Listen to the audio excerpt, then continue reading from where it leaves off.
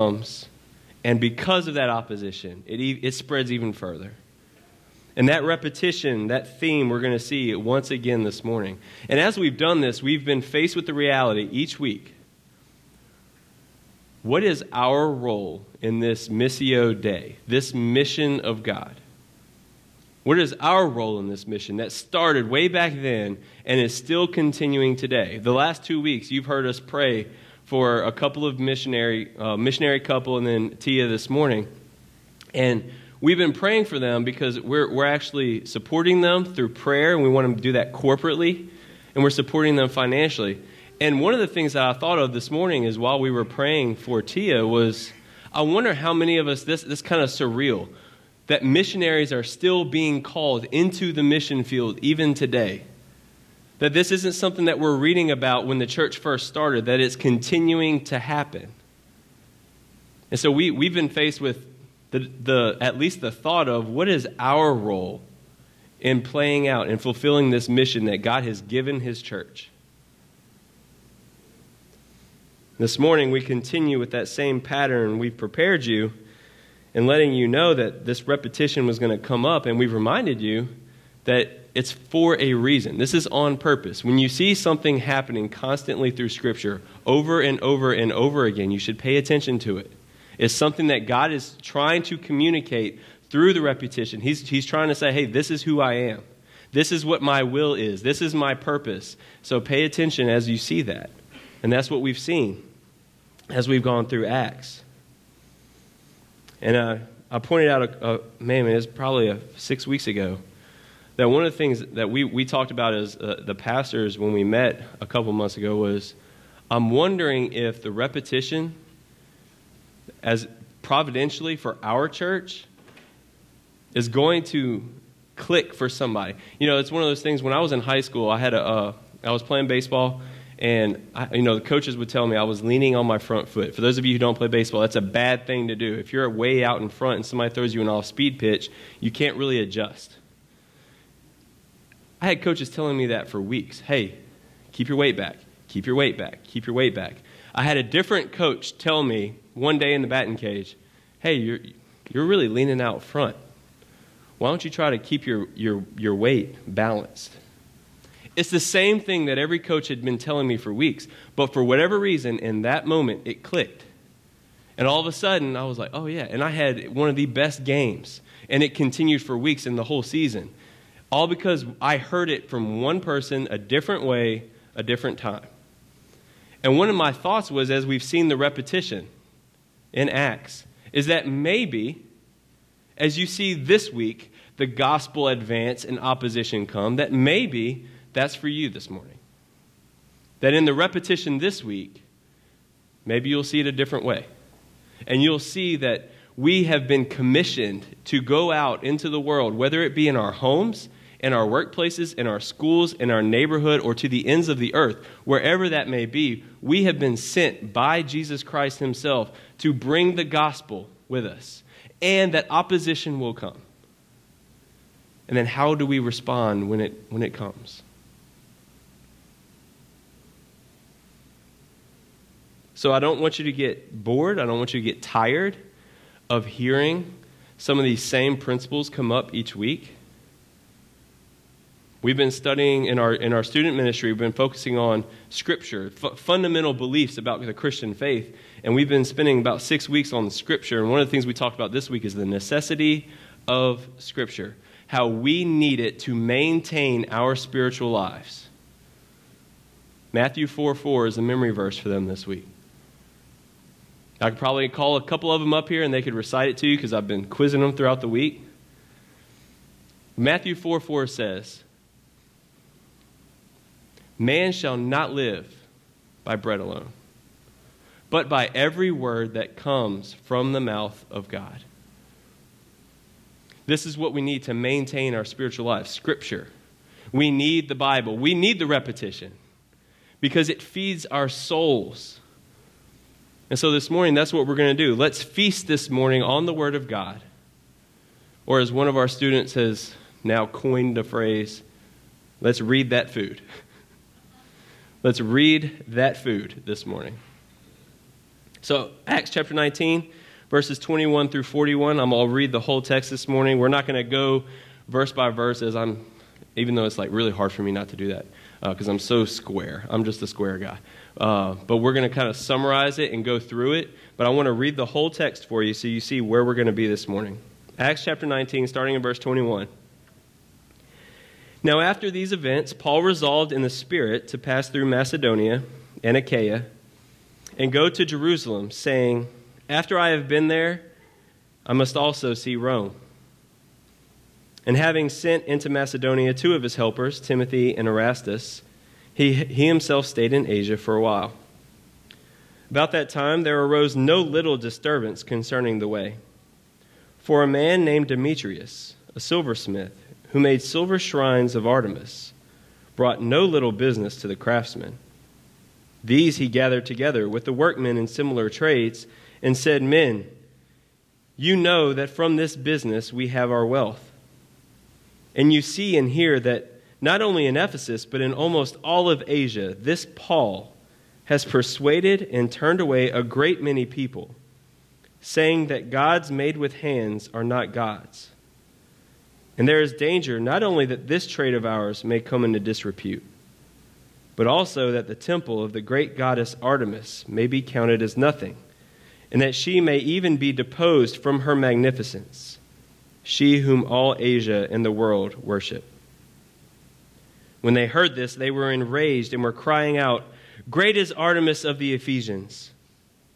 So the city was filled with the confusion, and they rushed together in the theater, dragging with them Gaius and Aristarchus, Macedonians who were Paul's companions in travel. But when Paul wished to go in among the crowd, the disciples would not let him. And even some of the Asiarchs, who were friends of his, sent to him and were urging him not to venture into the theater. Now, some cried out one thing, some another, for the assembly was in confusion, and most of them did not know why they had come together. Some of the crowd prompted Alexander, whom the Jews had put forward, and Alexander, motioning with his hand, wanted to make a defense to the crowd. But when they recognized that he was a Jew, for about 2 hours they all cried out with one voice, great is Artemis of the Ephesians. And when the town clerk had quieted the crowd, he said, men of Ephesus, who is there who does not know that the city of the Ephesians is temple keeper of the great Artemis and of the sacred stone that fell from the sky? Seeing then that these things cannot be denied, you ought to be quiet and do nothing rash. For you have brought these men here who are neither sacrilegious nor blasphemers of our goddess. If therefore Demetrius and the craftsmen with him have a complaint against anyone, the courts are open and there are proconsuls. Let them bring charges against one another. But if you seek anything further, it shall be settled in the regular assembly. For we really are in danger of being charged with rioting today, since there is no cause that we can give to justify this commotion. And when he had said these things, he dismissed the assembly. Let's pray. Father, this morning, as we come to study this word, Father, we pray that we would be convicted of the necessity of it for our spiritual sustenance, and that by the power of the Holy Spirit, you would feed us this morning. Father, help me to speak clearly. Father, for anyone here whose hearts are not prepared to hear this word, we pray that you would do a work right now, that you would soften it to receive it, and that this church would be sanctified this morning through the hearing and study of your word. We pray all this for the glory of Jesus, and it's in his name we pray. Amen.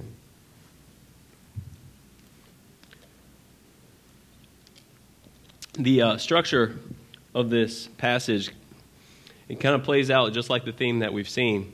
We're going to see gospel transformation. We're going to see what happens, the effects of the gospel. And then from that, we see the gospel opposition. And then from that, we're going to see the gospel continue to advance. But just before that, we get a little, Luke is very descriptive He is very historically accurate. He's kind of like me, I think. I think he's kind of square. He's going to give all the details. And so he kind of gives us an idea in verses 21 through 22. It's really a turning point in Acts. He's kind of telling us the plans that Paul has, where he wants to go. And from this point forward, Paul is going to have his focus on going to Rome. So as we finish out this study through the rest of the series, that's where Paul wants to be. He's on his way to Rome. And the description that he gives us is that Paul had resolved in the Spirit to pass through Macedonia, to pass through Achaia, and then go to Jerusalem. Now, those two places were out of the way. That's not on the way to Jerusalem. So what he's doing is he's actually going to these Gentile churches, collecting, we see this from some of his other letters, he's collecting a gift that he can bring with him to help the poor in the church. This is one of the things that Paul was doing as a church planner, right? As this gospel is spreading amongst Jew and Gentile, we've already seen the tension between that. He's trying to maintain the unity of the church and say, hey, here's this gift from your Gentile brothers and sisters in Christ. They love you, and they want to help support you when he gets to Jerusalem. But we see this thing, he says, after I have been there, I must also see Rome. Paul had this desire to go there, and what we're going to see is he eventually gets there, just not by the means he thought he would. So that's kind of the where we're headed the rest of this. But in this passage that we have, starting in verse 23, the first thing we see is gospel transformation. We're going to see the effects of the gospel. And one of the things I want you to see here is that it invades every aspect of life. So what that means is this isn't something that you get to compartmentalize. That here this morning, on Sunday mornings, when you come into this building, you're meeting with people who are like-minded, that you get to say, okay, this is how I'm going to think about the world right now. But then whenever you leave this place, you get to think differently. That's not the way Christian faith works, because the Holy Spirit is transforming your entire heart, and it's going to play out in every aspect of your life. That's what was going on here in Ephesus. In verse 23, we see that this Christian movement is disturbing the very fabric of their society. Demetrius is a silversmith. And his job, primarily, he was making these shrines for tourists that would come in or for people who would worship this goddess Artemis. She was the goddess of nature. His business was the business of idolatry, and he was very wealthy. He says, guys, you know that our wealth comes from this, not our means of living. Our wealth is coming from this. This is a big enterprise in this city. So he calls all these guys together, people who were silversmiths like him or people that were had the same trade, that were making money from the same means. He says, guys, there's an issue here. The worship of Artemis was widespread throughout all of Rome. In fact, there were probably about 33 shrines spread out from among the region that Rome ruled. And in Ephesus, we see that there was a temple of Artemis. So this was the center of worship. And every year, during the spring, they would have a festival. And people would travel there to go worship Artemis during that festival. We're talking about tens of thousands of people that were part of this. Really, it's a cult that are worshiping this goddess of nature. And it's likely, a lot of people think that where we are this morning in Acts chapter 19, this meeting occurred during that festival. So you understand the tension that's going on here. This is the peak season for them. This is where they make their money as people are journeying in from out of town to come worship Artemis at the temple. It's an important aspect of their local economy. And because of its popularity, the temple had actually not only been the center of worship, but it's become the center of business as well. So you've got a lot going on here. And a lot of people are profiting from these shrines dedicated to the temple of Artemis. I kind of think about it like Mardi Gras. Think about how many people come into New Orleans during Mardi Gras season. Think about those hotel owners. Think about those restaurant owners. Think about the people who manufacture and sell the beads that are thrown out in all of these parades. Think about the alcohol distributors. There are a lot of people who profit, who generate their means of life from that peak season. And sure, they make money throughout the year, but this is it for them. This is like the Super Bowl of tourist attraction. That's what's going on here. And now they've got this problem, right? This problem of Paul. This guy, they say this Paul. It's not even that they have a personal relationship with Paul. They just know this guy is out there persuading people to stop worshiping Artemis. And he's saying that gods made with our hands are not true gods. Do you realize the impact that's going to have on our lives? Flip the script. That's from Demetrius' perspective.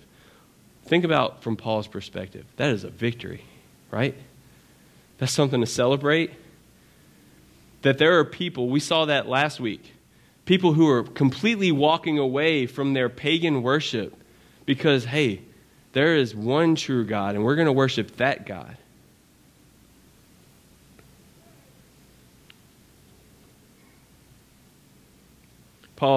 Demetrius continues in verse 27 and he says, look, not only will our trade be affected, but the whole economy. Think about the temple of Artemis. If it gets out and more people start believing this nonsense that this Paul is passing out, then think about what's going to happen to our economy when the very thing that we're built upon is no longer important. What is that going to become? On the surface, it appears that he cares about Ephesus, that he cares about these men, but I think we can all see through that facade. And what does he care about? He cares about this. See, Demetrius had fallen to the temptation that so many have and still do today fall into. It's that love of money and the things that it provides them. He would have done well to heed the words of Jesus in Mark chapter 8.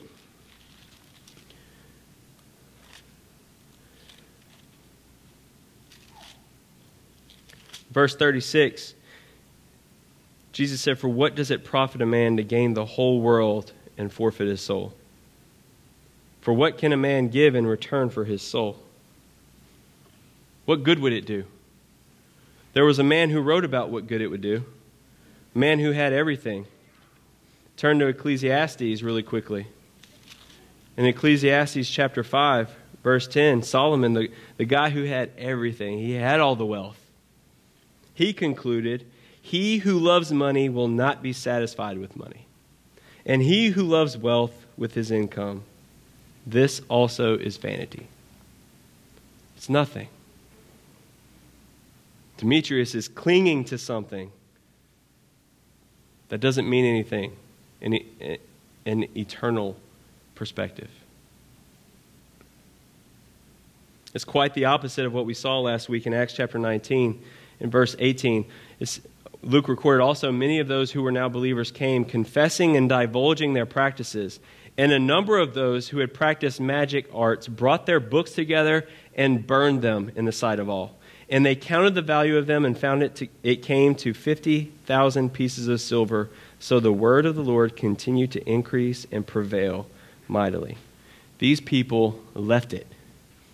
Confronted with the truth that what they were doing was not actually grounded in anything that would last eternally. These people burned all of their books. And it says it came up to about 50,000 pieces of silver. And Blake talked about this last week as I got to study the text. I went back and looked. There's not a real true way to know exactly how much that was. But pretty much it's between millions and potentially over $1 billion today is what that would have amounted to. About $500 million to possibly $1.2 billion of books burned, left, and say, "Hey, we don't need this anymore because we're following Jesus. I'm giving up my old way and I'm going to follow him now." Demetrius is not there.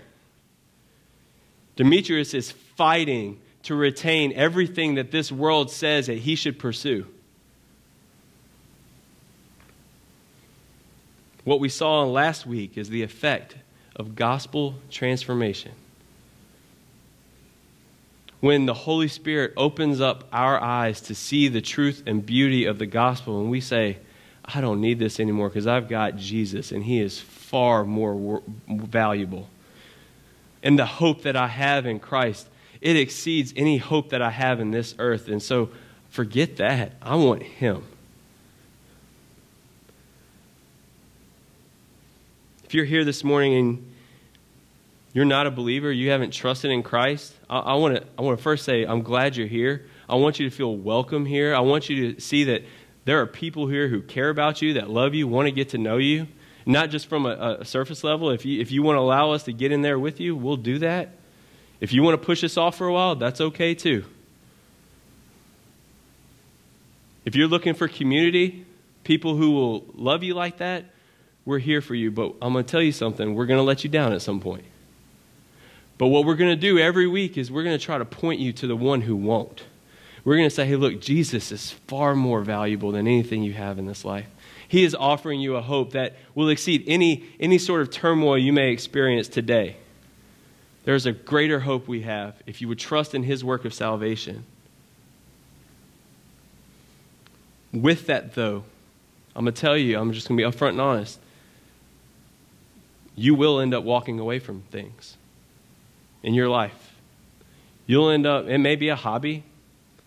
It may be a typical, a practical behavior. It may not necessarily be your job or your whole way of making money like these guys did.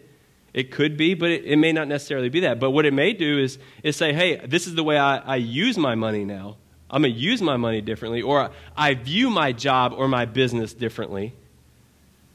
Because now I know it's not a means to making money. It's a means for me to glorify my God and my Savior, Jesus Christ. And so that's what I'm going to use this for.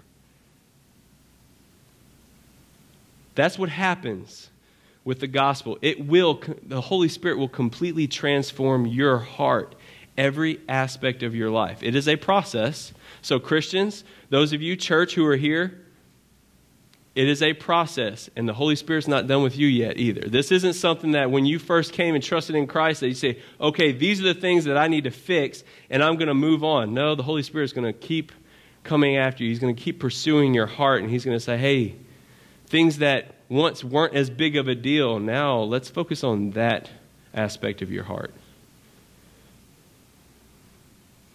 For me, one of the things that happened a few years ago, I grew up playing sports, and I played college football. Even though I played at I wasn't that good. Don't be impressed by that. I played at a little Division III school where basically if you pay enough money, you can play. So I took out student loans, and I played football for a couple of years. But one of the things that I found myself, my heart was wrapped up in was Saturdays, LSU football. I'm from Baton Rouge. That's what we did every single weekend. And so I would get together with my friends, and I would find myself being caught up in the idolatry of this football program built with 18 to 22-year-old boys. And if they lost a game, I wasn't one that would ruin my week. But I would get so emotionally caught up in that. Well, guess what? When I first became a believer, that wasn't a priority at that point. There were other things in my heart that the Holy Spirit had to shape. But at that point in my life, the Holy Spirit convicted me, and I was like, man, who am I worshiping? I'm worshiping LSU on Saturdays and Jesus Christ on Sundays. That's a problem.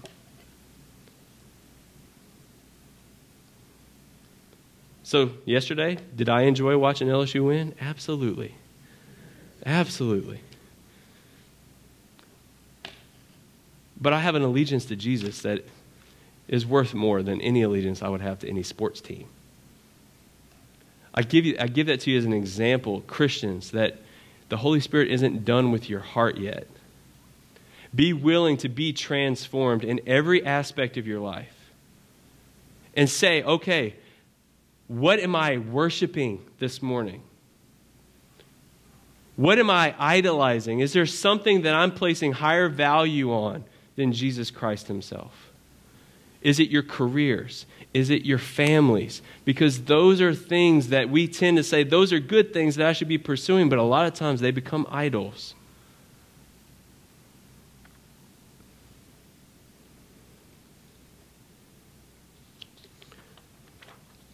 Gospel transformation happens in every aspect of life. And when it starts to invade the world, expect gospel opposition. In verse 28, after Demetrius gives this speech, the men are enraged, and look, chaos ensues. I want you to understand, this is very hostile. This isn't just like a group getting together and yelling things back and forth.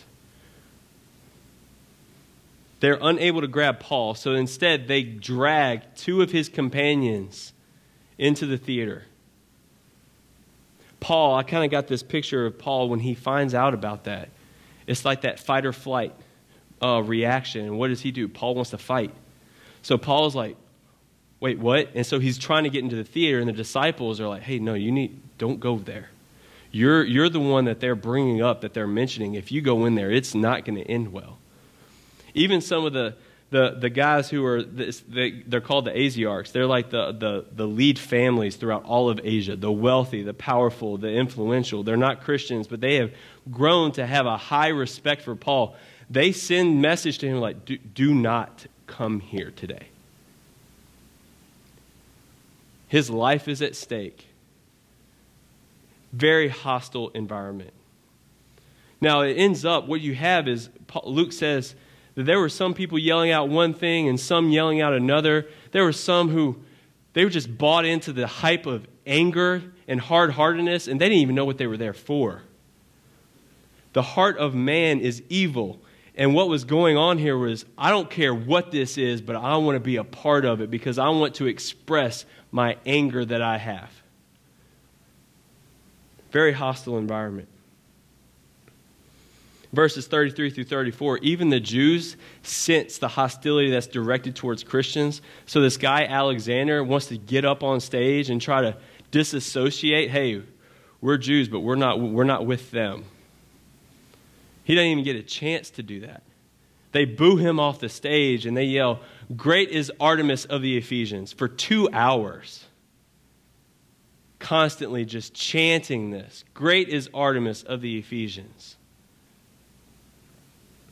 This is the response we should expect in the world. Jesus said that we are the salt and light of the earth. As we go into the world as salt, we're going to find people who have open wounds. And salt in an open wound hurts. And you can expect some pushback whenever that happens. Jesus said that the world hates the light because light reveals the evil acts of man. You can expect that when you go out into the world as the light of the earth and you are bringing gospel truth with you, part of that does expose the evil nature of man. And we don't like that. None of us do. None of us like to see our worst put on display. And so there's going to be opposition. There's going to be pushback. And that's going to come in varying degrees. Some of it's going to be, hey, I started sharing the gospel with this person. They were my best friend, and now all of a sudden they're avoiding me. That may be opposition that you experience. It may be very forceful. It may be, I don't want to talk to you anymore. Don't talk to me about that anymore. It could be violent. It could result in that way.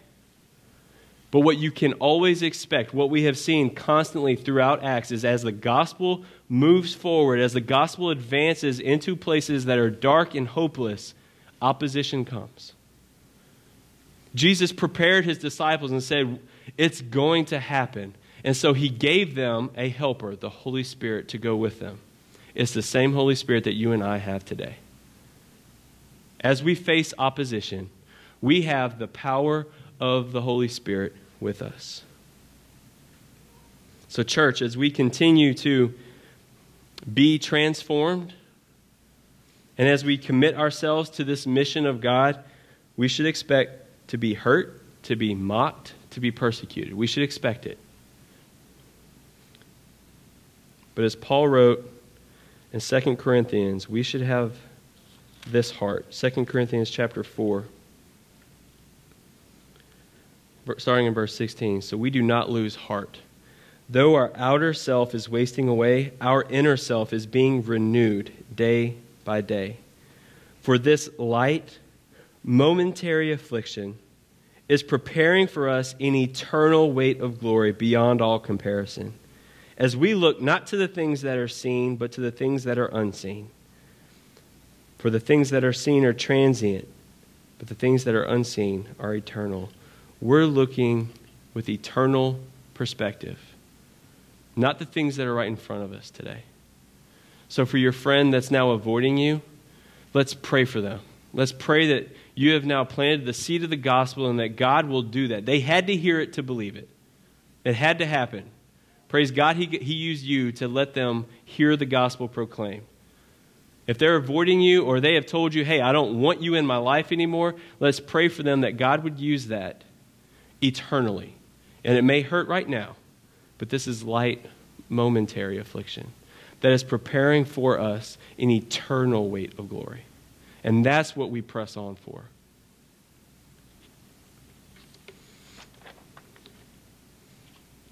The good news is, even when opposition comes, the gospel advances. It continues to move forward. In verse 35, God worked through the city clerk. No one else could make this chaos stop. They couldn't put an end to it. City clerk gets up and he says, guys, you know what's real. You know that this temple exists. Look at all the people possibly. Look at all the people who are here to worship Artemis. Think about all the people that come in and out of this place every day. Look at more than likely they had a meteorite. So when he says that, like this holy rock that fell from heaven, it's like a meteorite that fell down. And so it's like, okay, this is from God. You know this exists. No one can deny that. And so calm down. We know what's real. These two guys, they haven't done anything sacrilegious. They haven't blasphemed our goddess. And there is a right way to do this. This is not the right way. You should be going into court. If you have any charge against them, Demetrius, you should take it that direction, not this, because we are getting very close to being considered and accused of having a riot today, and if that were to happen, the Roman government would not look favorably upon you. What's interesting is this text this morning, as I was studying it, you don't see one Christian person speaking. That's kind of hard to preach from, honestly. I'm like looking for that person that's going to deliver the hope so I can just, lean on their words that they're saying. Instead, who do we have? We have Demetrius, who does not worship God. He worships himself. If we're honest, that's what he's doing. We have Alexander, who's a Jew who wants to disassociate himself from the Christians. And then we have the city clerk, who's just trying to calm everything down. But God is sovereign. God is working through the things of this earth to make sure that his mission is accomplished. Because you see, he wasn't done with Paul yet. He still had a plan for Paul to go into other places of the world and bring the gospel. And so, basically, everybody just kind of leaves. That's the way it ends. The assembly dissolves, and everybody gets to go on. Let this build confidence in your faith. Not that God will prevent you from harm. I can't make that blanket statement. I think as you look through Acts, I think you can see that doesn't always happen. Think of Stephen, Acts chapter 7. He wasn't prevented from harm. Think of Paul and Silas in Acts chapter 16, when they were beaten with rods and they were thrown in prison and put in stocks. Think about Jason in Acts 17 as he was dragged out of his house. It's not that God will always prevent you from harm, but that is even if you go through that, he's going to use it to accomplish his mission, and you get to be a part of that. It may look differently for some of us. We watched a video about 2 months ago where we saw a woman who was, her family, her husband, people were trying to kill him. And her words, she said, we're ready to go if he'll take us. But until then, we're going to keep preaching the gospel. That's the way we should be. That's where our hearts should be. The confidence that God will fulfill his mission, glorifying himself, obtaining a people from every tongue, tribe, and nation. And we get to be a part of that. And so this morning it's a privilege to ask ourselves the question, God, how will you use us? How will you use me? How will you use me in this relationship? How will you use me in this neighborhood? How will you use me at work? And then ask yourself, are you open to any means necessary? Any means necessary. That's where Paul was. For me to live as Christ, to die as gain. Are you there? Because I want you to know that this mission, Jesus Christ himself, he is worthy of that. He is worthy of that. So let us continue to carry out the mission with great confidence. We have a promise for us in Matthew chapter 16. As Jesus was telling Peter, hey, I'm going to build my church. You are going to be that foundation. The church will be built. Matthew chapter 16, verse 18. Jesus said, and I tell you, you are Peter, and on this rock I will build my church, and the gates of hell shall not prevail against it. Jesus Christ has already won the victory. We get to finish playing out the game. But he has already won it. He has accomplished it. And our privilege as the church is to move forward knowing that the gates of hell will not prevail against us. And so let us continue to push on. And when you grow weary, ask God to give you the strength to keep going. And when you face opposition, rely on the Holy Spirit to give you the strength to move forward. All for God's glory. Let's pray.